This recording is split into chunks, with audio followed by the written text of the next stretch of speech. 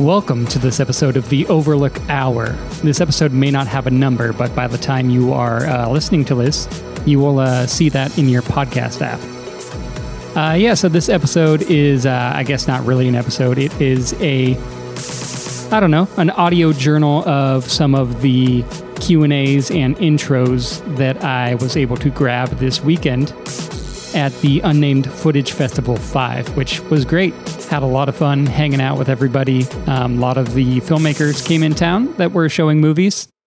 Shout out to Robbie, Thomas Burke, JTT, Scott Sloan. I'm sure I'm missing people. And there's probably people that I didn't talk to because, I'm not officially working with the festival since year one. But I do the podcast with everyone that does. And they're much more social than I am. So shout out to all them. Shout out to Mary Beth as well, who came out and helped with the festival. Shout out to Charlie Dickey, Robson, other people. I'm sure I'm missing people, but this isn't necessarily my job to thank everybody, but it was great to see everyone. So once again, what you're going to hear today is just a random selection of some intros and Q&As from the festival. It doesn't sound the way that our podcast usually sounds, as I was using my sort of in the field Zoom recorder, kind of just capturing stuff inside the room of the Balboa Theater, which, we did the Q&As and everything. It sounds a little different, but I think it sounds okay. And there's some good stuff in the Q&As and the intros. There are probably spoilers for some of the movies in the Q&As, so if you're spoiler averse, just a heads up there. So that's enough of me talking. Let's get to the episode, and we'll see you guys next week. What has he done for us lately? What has he done for us?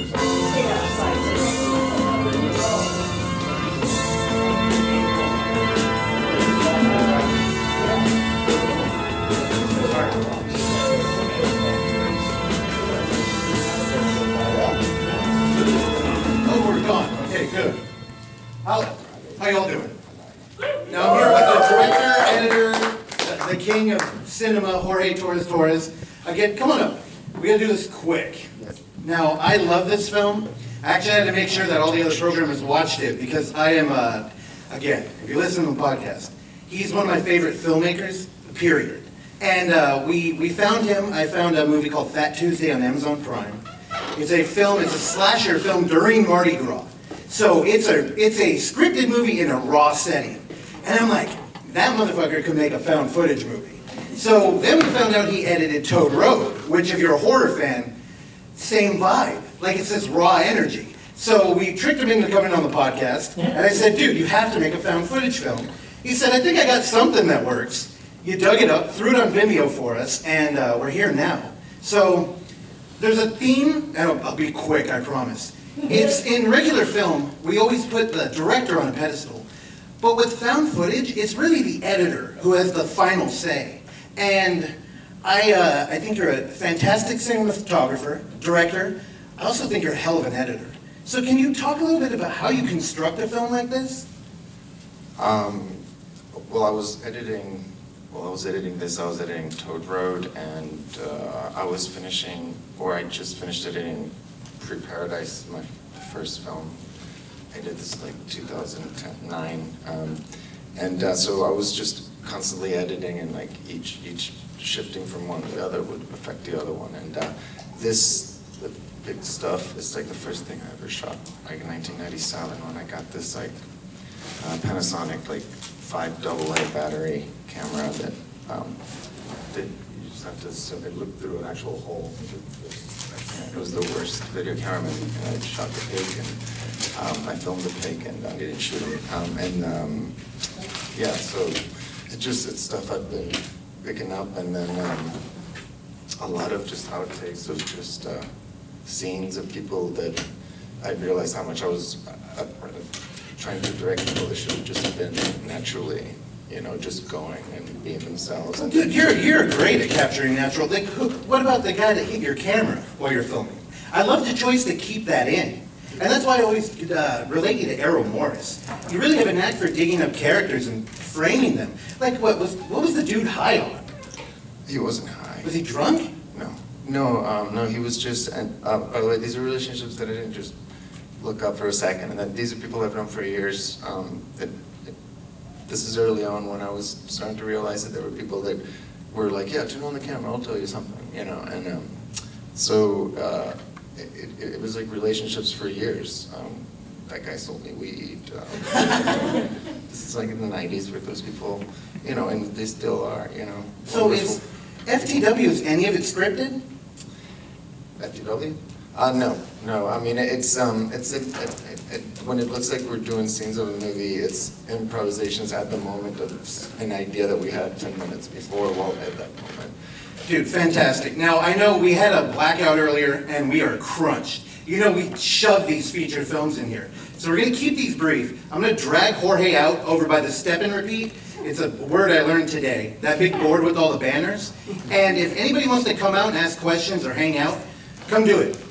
We like to keep the lobby full of conversation about these films, because you're not going to have it anywhere else. So come hang out with Jorge. Also, we have ballots that we need to give out. So vote for these films. And I think Clark's got them right there. Do you? No? Madeline. And we got like a 5-minute turnaround. So we're going to punish you guys today, but it will be rewarding, I promise you. Let's go. Yeah, so let's come out. All right. Welcome to the 4:30. Well, we're calling it the 4:30 showing if he's watching. We're only 5 minutes behind. We're doing good. How's everybody feeling? All right. Thank you guys so much for coming out to this. Super excited to show this cut, which we haven't seen. This is a new cut. Fresh, exciting. This is what we offer at the Unnamed Footage Festival. Okay? You don't know, does South by Southwest do that kind of stuff? No. It's boring. It's sterile. It's not exciting. That's what we bring to the table here at the Unnamed Footage Festival. So we're super, super excited to bring you He's Watching. Also, got a couple of housekeeping things I wanted to bring to your attention. One, for example, we are auctioning off a giant 27 by 40 poster.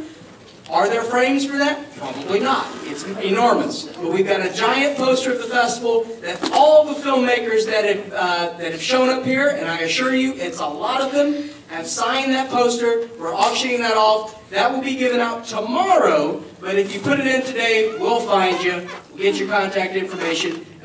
Tickets for that raffle are $5 US. So if you want to go ahead and do that, meet Oksana at the table where you did your check-in, and we'll certainly take care of you there. But all right, so now I want to bring up Miss Madeline Gessner again to talk about He's Watching. Madeline, the floor is yours. Hey Clark, how are you? We're rolling. I am extremely excited to be showing the world premiere of Jacob Baronessi's new film, He's Watching.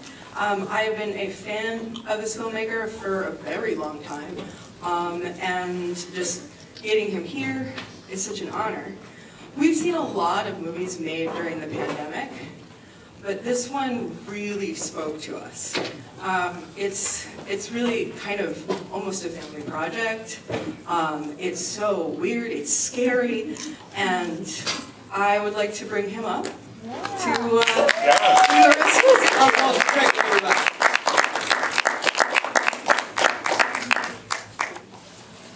Thanks for coming out, you guys. I've never watched the whole movie, and so you're going to be watching the whole movie with me for the first time. And I am always really excited to find out what I'm going to say when I introduce a movie. That's supposed to be a joke. It usually works. But I do want to say that I did make this with my family. My son was using horror as an outlet. He was watching horror movie after horror movie after horror movie, so we just let him do that. And at one point, we were watching a movie, and I said, we could probably make one of these movies ourselves. And we started doing it in an improvised way, and we didn't know what we were doing or where we were going. And it took shape, and you're about to see what took shape. Over 2 years of constant filmmaking with the phone that I have in my pocket somewhere. And here we are. Thank you for coming. Awesome. It's going to be a film and trailer before the movie. Stick around afterwards. We'll do a Q&A with him, so come up with some questions. All right, have fun.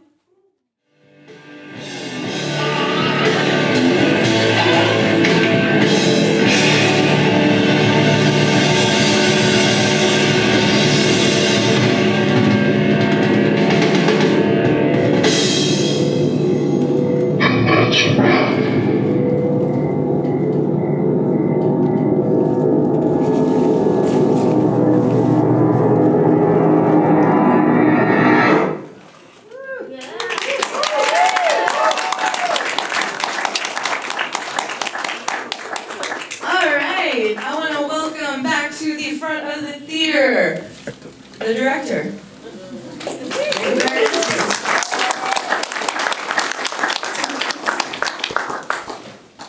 Hey, Hi. how you feeling? That was fun. Yeah, man, it was cool to watch because I saw an early cut. That's how we knew we needed to show it at the film festival, and seeing it kind of change and get recontextualized, and like you really pumping up the horror. Wow, that was fun. Wow, I was recutting it last night. I mean, how much footage did you actually shoot? We would just shoot like a scene a night, and then I'd go to bed, and we'd think of what the next scene was going to be. And sometimes, like in that big long sequence where my wife is singing in the shower, we had no idea she was going to be singing in the shower. We had no idea there was going to be a hammer in the bathtub or how we would do that. And we just kind of just kept improvising, like how to extend that kind of sequence and just have fun. And eventually a story kind of took shape where my kids started to get really upset with me about the fact that I wanted to make this movie and that I was serious. So this idea that I was exploiting them for commercial purposes and became like the evident monster for me in the movie, and I just decided that's the story.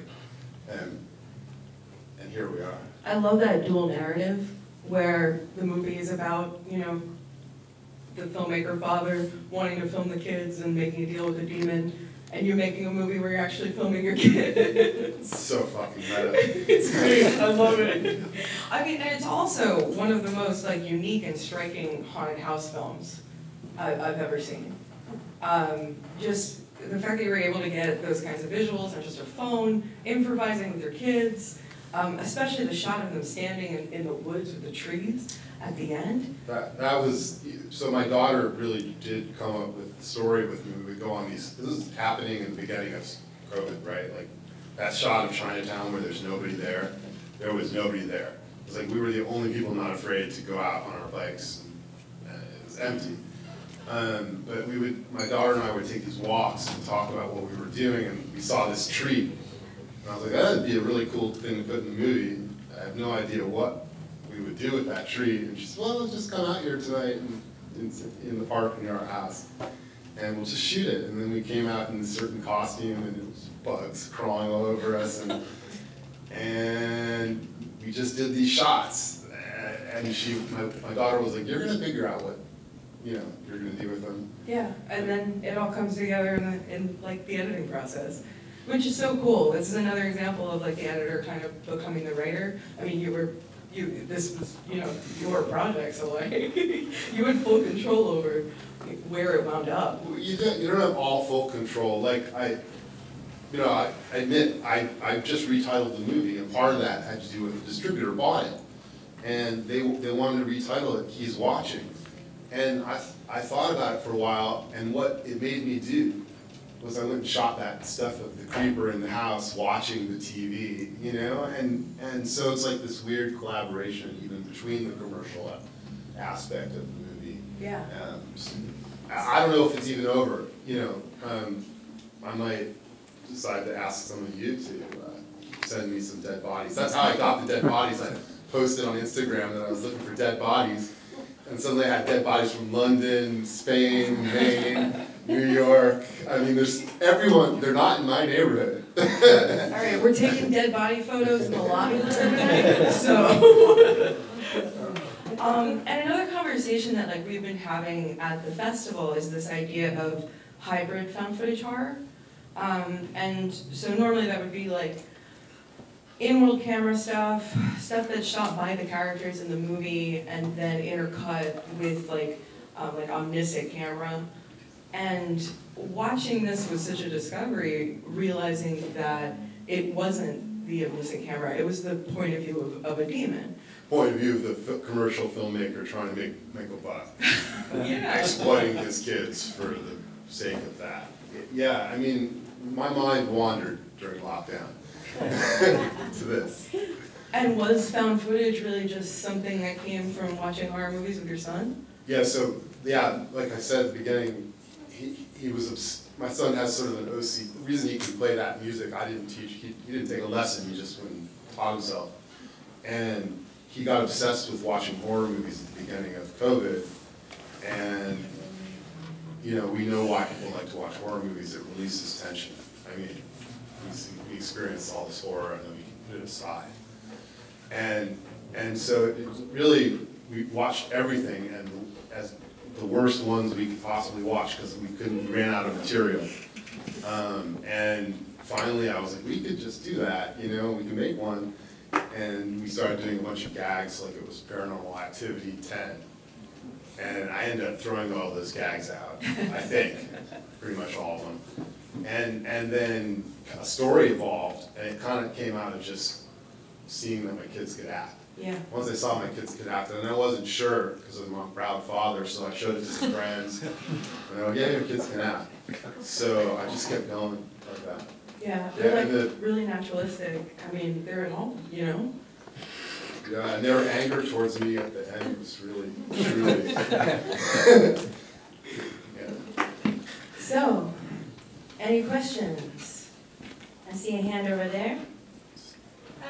Did your kids improvise the dialogue? Yes. Well, it was sort of like a triangle. So I would say, okay, the scene is this. You guys are figuring out that I'm in league with the demon, and I know that I want you to, you know, to realize that that thing on Iris's back that said more than two means the demon wants more than two kids and he's willing to deal. You know, like, so we'd start and we'd just do a scene like that. And inevitably, you know, they either just get it magical, you know, and real, and I just walk away and go to my editing room, in my office, and, or I realized that there were lines that I wanted, and I kind of call them out, call and response style, which is something I've done with the great actors that I've worked with in the past. You know, I'll only do it with a kid. Sometimes I'll just feed a line, if I'm in the moment with an actor, right? And they trust me that I'm not going to hurt them. And so they were doing a lot of that, and then also a lot of the lines aren't on screen. You know, I try to make it feel that they were on screen, but a lot of times I'd go into the editing room and realize what the dialogue should be, and the next day or the next week they'd come and we'd record what's called ADR, additional dialogue replacement, on the phone. I recorded all the dialogue on the phone so it would all sound the same. And I tried to do it in the room where we were actually doing the scene at the same time, so the room would sound the same. And then I put those lines into their mouths, you know, off screen. So it was a whole crazy process like that. It's probably not over, because I still have to finish the film and deliver the film, and there's probably going to have you guys are going to inspire somebody to say something smart in here, and then I'm going to be like, oh shit. I appreciate that. Any more questions? Yeah. I was curious, I know you said you were just recutting, and you're still recutting, but have your kids seen this, some form, and what are their thoughts currently? I mean, my daughter's quite excited to be on IMDb. You know, I think there was a period when it first started to get real that we might actually have a release, and where it brought up some feelings of like, is this embarrassing? Is this good? Is this? But they all end up, in the end, it kind of became an excitement, you know, that we might be able to show this movie, and that all that work that we did, trying to bond during this like moment of time where everything was just so locked and crazy, that it actually produced something, you know, worthwhile. And it did. It was a way for our family to be together at night. After I would get done riding my bike with my son, you know. Cool. Bonding experience. It was. Yeah. It was. I mean, you know. Does it make them scared to be in their own house now, though, after seeing the movie? That's actually interesting. My son had so much anxiety related to the disease that went around, right? So I think, and he's always had like some fear of what's in the closet. And for a while I did get, and it exhibited itself. And for a while I was blaming myself and thinking that maybe it had something to do with the making of the movie, but then it subsided and he's just his normal self. And I don't know. I don't know the answer to that. I mean, I'm not going over there again. yeah. Yeah. I saw another hand, yeah. I just want to thank you for not killing Yogi the dog and for stringing up the cat. I killed a dog in my last movie 3 times. It's a time travel movie, and you can't believe the hate mail I get. I love my dog. I love dogs. Thank you. I never would kill a dog. Yeah. What was the tree in the park? Was it a loquat? That's Elysian Park, and that's the first public park that was planted in, I guess, the early 1900s. It's adjacent to downtown LA, and that's where we are. We're in a little neighborhood called Echo Park, also adjacent to that park. I don't know what it is. Beautiful tree. It might be a loquat. Does your cat actually wag its tail? The cat did everything. You know, the cat, I happened to be putting my son to bed and the cat just started going, please stop doing that. I got my phone and it sort of. Yeah, we got lucky. And you know what? Since the movie took place over 2 years, I can tell you there was one thunderstorm, one rain in Los Angeles in the last 2 years. Once. And it happened at 1 a.m. and I ran out in my pajamas with the phone and shot that stuff because I was hoping to get a storm in LA, and it just happened. And it happened for 45 minutes, and I got like frostbite pretty much standing out there. And my phone, luckily, was waterproof, and I told my wife and kids that iPhones are waterproof, and they jumped in the river with their phones, and we lost $2,000. So they're not waterproof, just mine is. I got lucky. I saw another Oh, hand yeah. over there, yeah. Was that indeed one shot where how did you do that? When you were outside the house, you going in and Lucas is sleeping? Looks like you go through the door. Yeah. So the movie didn't get made by itself, and that's part of what I wanted to, why I asked the projectionist not to cut off the closing credits. And the way I did it in this case was to sort of go to my good friends in the business, and we were all kind of out of work, like, what are we going to do? The whole industry shut down, and I said, let's divvy the ownership of this movie 5% for every person that really works on it hard. And so one of my good friends is a visual effects artist named Jameson, and he probably did like 100 shots for me, and I would just call him with an idea, like, how do I do it? And he would tell me how to do it, and I'd go do it, and then I'd send him the footage, and he'd put it together. So no, it's not one shot, but it's this, just the way, film trickery, yeah. I thought about trying to put the phone through there and have somebody figure it out. He would have loved if I could have done that, because it took him a night to do that shot. Are there a lot of like effects in that? Yeah, and some of them unfortunately can't even be seen because I just was finishing the coloring on a screen this big. It looks really rich, and you can see all these details that kind of get on a big screen with not a very bright projector. So there's tons of visual effects. Yeah. And in fact, one went in last night that you just couldn't see. Yeah, I mean, a lot of it is sort of masked by the style, which is great because it makes it feel like it's not a visual effect, it's something that's like on set with you. Yeah, I into cheap things too, like just cutting together pieces and making like a little pop. And those are 2 different takes, but I'm playing the idea that something's wrong with the film. And I wanted to ask about the ghost frames, like the kind of burned in images throughout. On the big screen, like it was really creepy because I felt like I was seeing something, but I wasn't, And I've spent a lot of time trying to figure out how to make those appear the way they do. The idea is the thing you see when you close your eyes, the after image that just kind of gets burned and into your mind.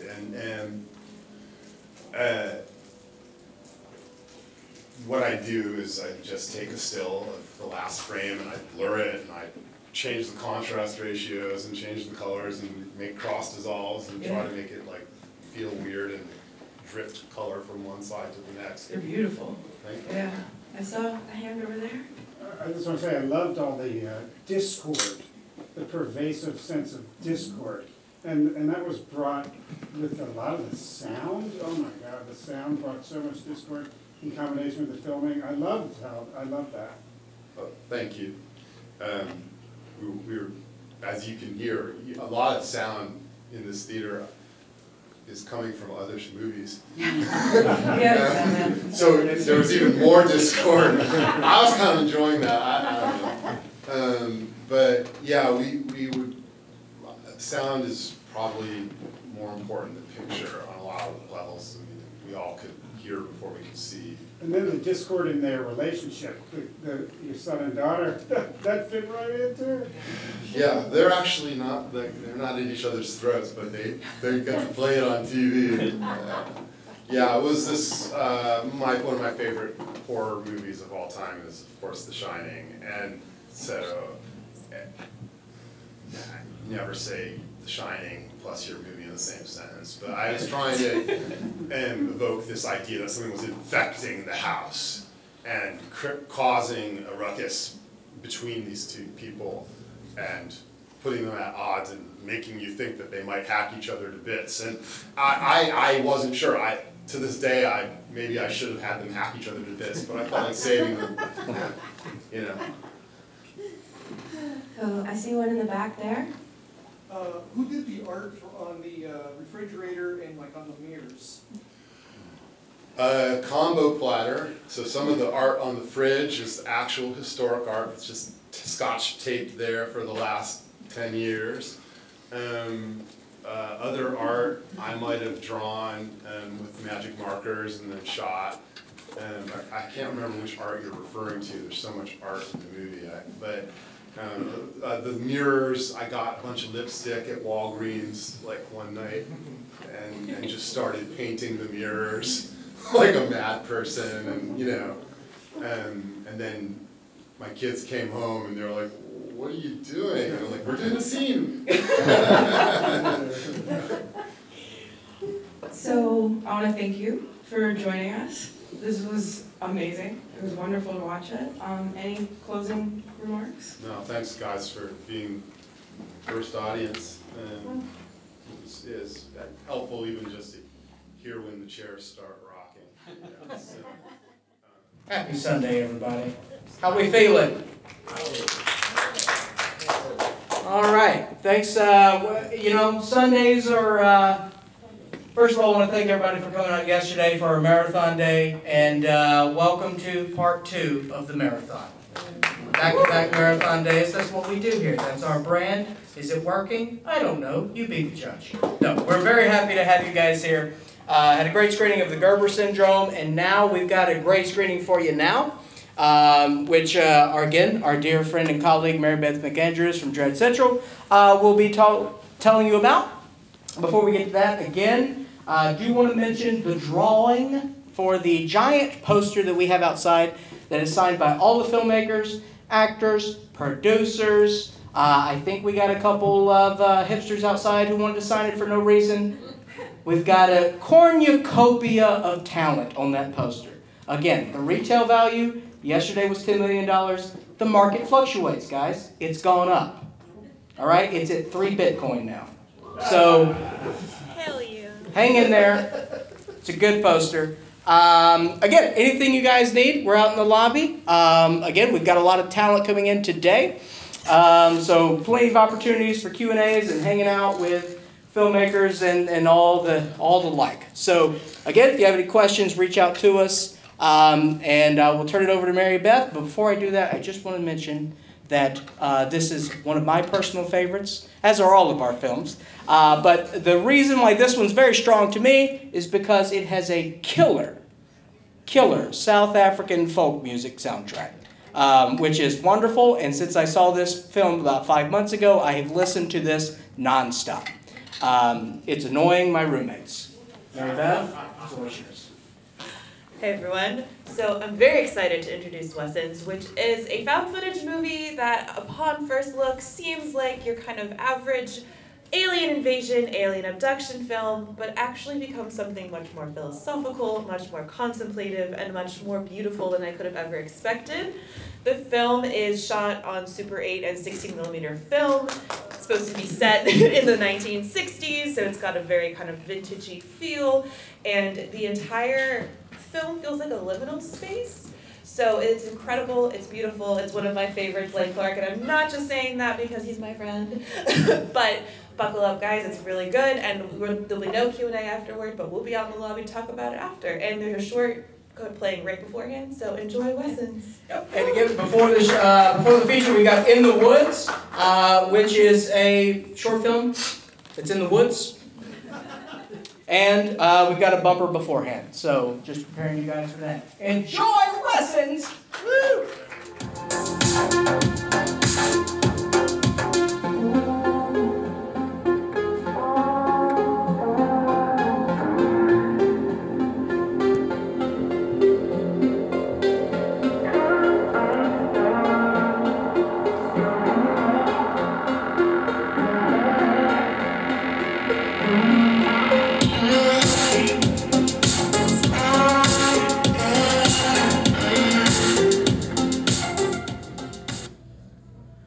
All right, let's keep it going for Malibu Horror Story.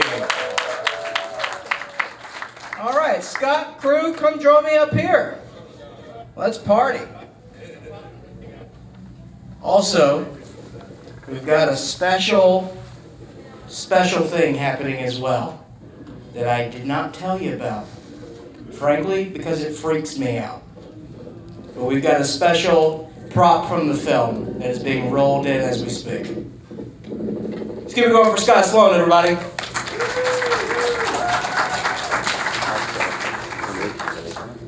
Yep, it's coming.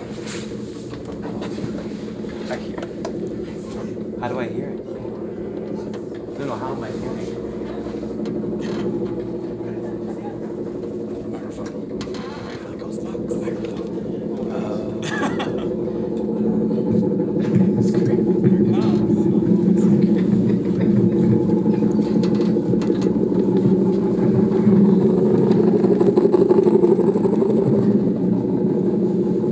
Keep it going for Valentina, everybody.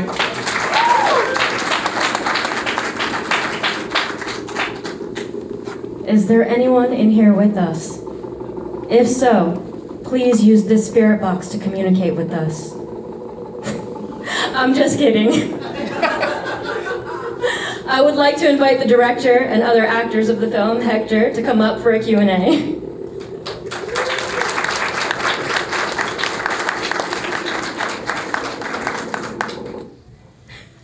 I'm not fucking touching that thing. It's scary as hell, trust me. We had some very strange occurrences on set with this thing, and Really? we were very scared. What kind of occurrence? Give me one. I would say that when we were in the cave, well, I could start actually when we were doing rehearsals at our studio in Hollywood.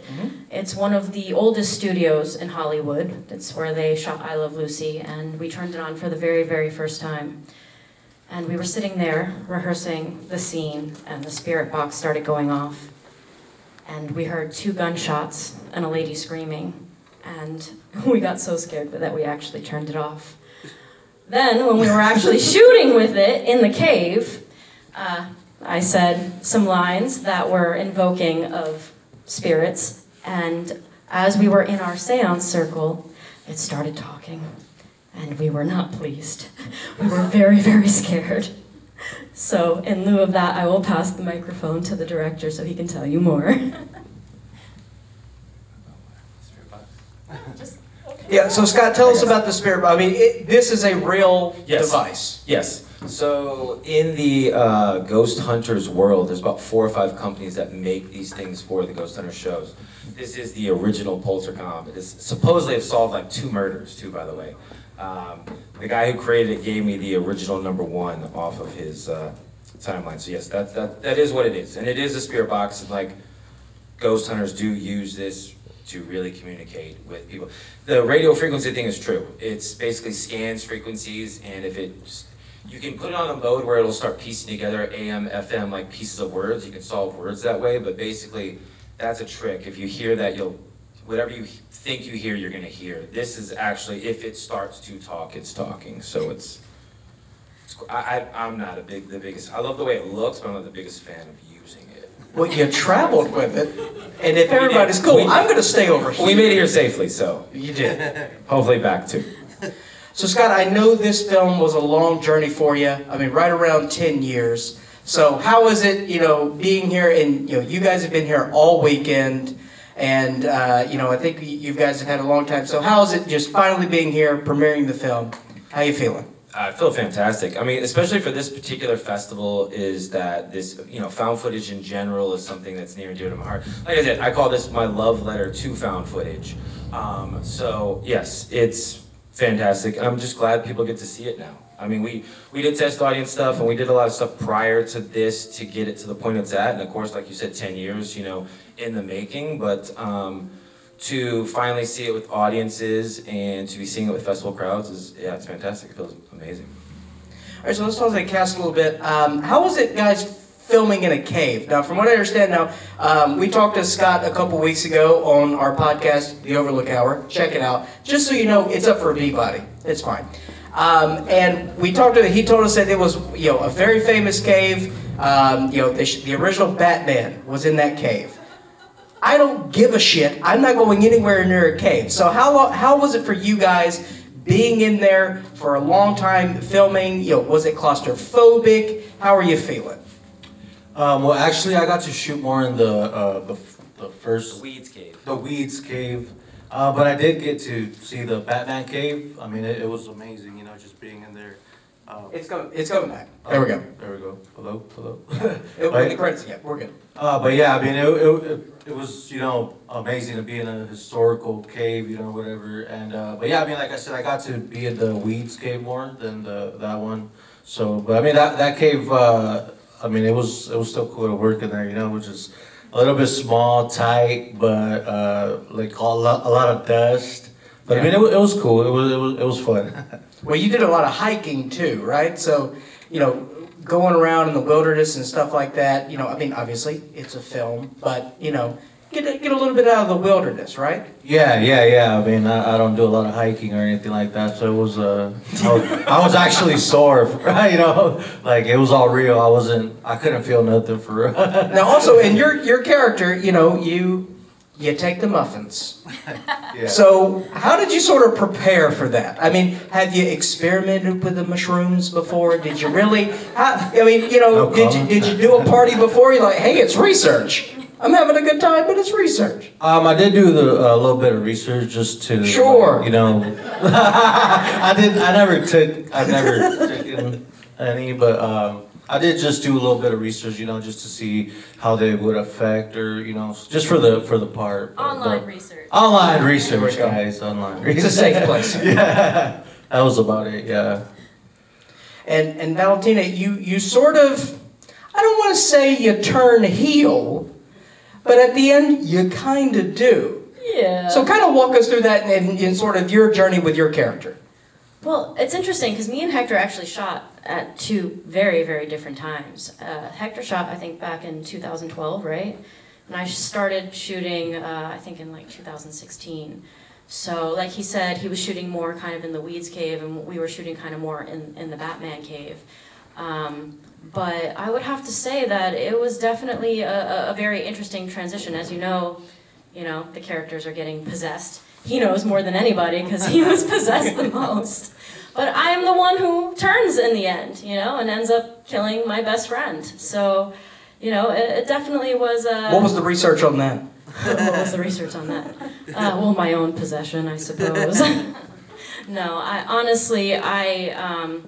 really just kind of dove into the character, the history, and really the story of how these possessions were happening, and the fact that, these kids were getting susceptible and they were just getting possessed, and eventually it's not even yourself anymore, you're just transforming into a creature and into an entity that is desiring souls. So you're no longer yourself or your character or whoever, you're now this creature. So I think that was kind of more of my transition, was transitioning from the character that I was playing, which is like, kind of this girl who's into spirituality, into contacting spirits, and she is kind of more of the researcher of the group, of the ghost group, and, kind of transitioning into the creature who is desiring these souls. So that's just kind of what it is, I suppose.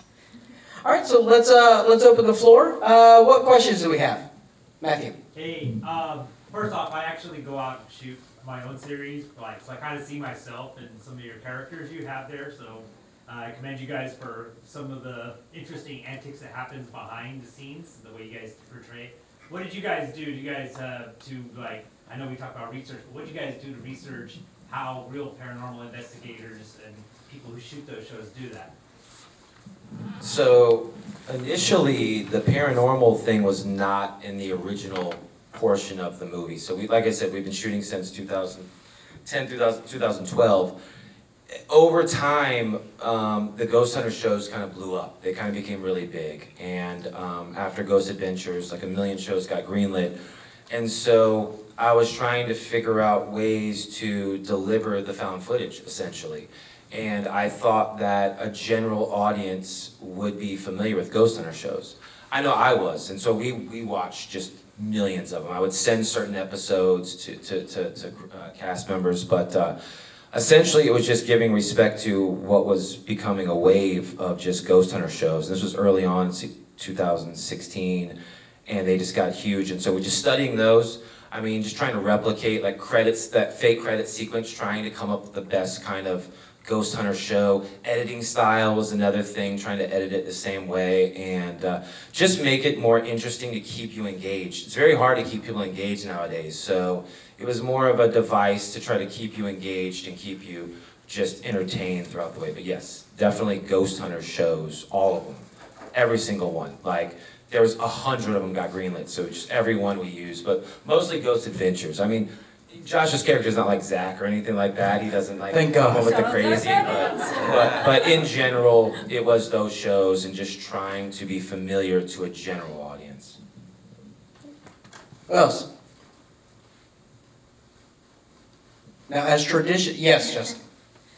So, nudity in the movie. How do you prepare to be naked in a movie? As soon as I saw that, we had that discussion actually with more than a few people in here about roles that they've been offered and things like that, and like how uncomfortable that could be. But in this situation, you're not only naked, but you're also naked like on top of another individual. So, yeah. He didn't even know about it until like the day of, so I feel bad about that, but I'll let him tell you about this experience. Yeah, it was just forced, bro. Pretty much.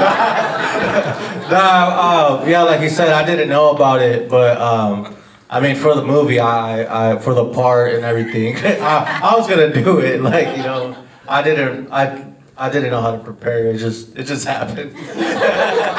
Pretty much. Scott goes, that's what she said. Yeah. So. What else? We have time for a couple more. Yes, ma'am. I want to hear about how the spirit, once it manifested, like how you did that. Like, how often was it an actor? How often was it full CGI? Because it was seamless and it was terrifying. I mean, there was so many versions and VFX people that touched this film, and just so many people had their hands in this film that it was kind of a collection of trying to make it better as time went on. But it is, I look at this now and see a lot of things that are seamless, and it's kind of odd that it's so seamless, knowing that so many different people touched this over so many different years. So pretty happy about that. But yeah, it was difficult for Hector's shoot was in 2012. We had an actor named Doug Tate, who is the stunt guy he's basically Michael Myers. He's the stunt Michael Myers. So he came in and he was kind of a heavier build guy that Carlos transformed into, and then Matt, who's not here today, Robert Bailey, he transformed into Troy's character, the skinnier, and that guy is incredible. So, it was 2 creatures, and technically there's a third now that she's been possessed, but, it is pretty satisfying to me, at least, to know that so many different people touch this and put their hands on it, and it still is somewhat consistent, so. We have time for one more. Yes, sir. We talked about this a little bit in the lobby, but how was it like getting like real like news anchors and things like it felt so real, like when I was watching the beginning part of the news. Yeah, so it is real. I mean, we talked about this on the podcast, but that is Los Angeles' local news, KTLA. That is Rick Chambers. Rick Chambers was chosen specifically because not only is he KTLA's news, but he's also in all the big movies, like the big blockbusters. So I thought, again, a general audience across the country would recognize him. But that is real news, and they participated every way, and they were super professional. I've said this before, but I came in thinking that this was going to be a super long day of shooting. I came in, we did 2 takes with their actual camera crew. So it was their camera crew. I just gave Rick the lines, he knocked it out in 2 takes, and we were gone. So they're super professional, they do it every day, and they treated it just like regular news, not like a movie. And that's why it came across real, because it basically was. That's an important element, right? Yes, me and you both agree on that. We hate fake news footage, and we hate fake graphics. A lot of times they're stock or green screen. That's just a pet peeve of ours, but yes, that is correct. I was very adamant about being real to a degree. Because even the biggest blockbusters have some fake-ass news in it. They do. All right, one more. In the back. Hey, how was it working with that contortionist? Troy's amazing. Troy James is absolutely amazing. He, again, me and you discussed this, but he was, I was watching America's Got Talent or whatever it was, and he performed, and this was before he had done any movies, and we reached out to him, and he agreed to do this. What the crappy part about it is he actually did our movie first, but he's released like 7 movies since then. He's been busy. But that's good, because people recognize it, and it hasn't been used in the exact same way, but it goes back to The Exorcist, of course, and just consortium. For some reason, audiences, the spider walk, I guess is what it's called. For some reason, audiences do still continually find that scary. It has been overused. I will just say it first and foremost. Scott, I can demonstrate it in the lobby real quick. Yeah, but I mean, it's been overused. But I mean, I still think it's effective. And Troy's amazing. And he's done a whole lot right now, and he's getting bigger in the industry. And again, if you know, that's a subset of the industry. These stunt performers and creature actors. There's only about a handful of them. Doug Jones is like probably the biggest one from Shape of Water, Hellboy, all that. But Troy James is definitely on the come up. Well, guys, thanks so much for coming. We've had a blast this weekend. One more time for the film. Yeah, we just want to thank everyone. Russell, Clark, Randy, Oksana, Madeline, everybody who's part of the festival, and just for having us. And thank you guys for watching the movie. Thanks again. Thank you for listening to this episode of the Overlook Hour. And if you would like to hear more, please subscribe to us on Apple Podcasts, Spotify, or whatever your podcatcher of choice is. And while you're there, go ahead and give us a rating and or a review, which is a very easy way for you to support this show that we bring to you every week for years now, free of charge. And as always, you can find us on YouTube at The Overlook Theater, Instagram at The Overlook Theater, Facebook at The Overlook Hour, and Twitter at The Overlook Hour. Last but not least, you can send us your emails and tell us how much you like or dislike the show at overlookhour@gmail.com. And if you're nice, maybe we'll read them on the show.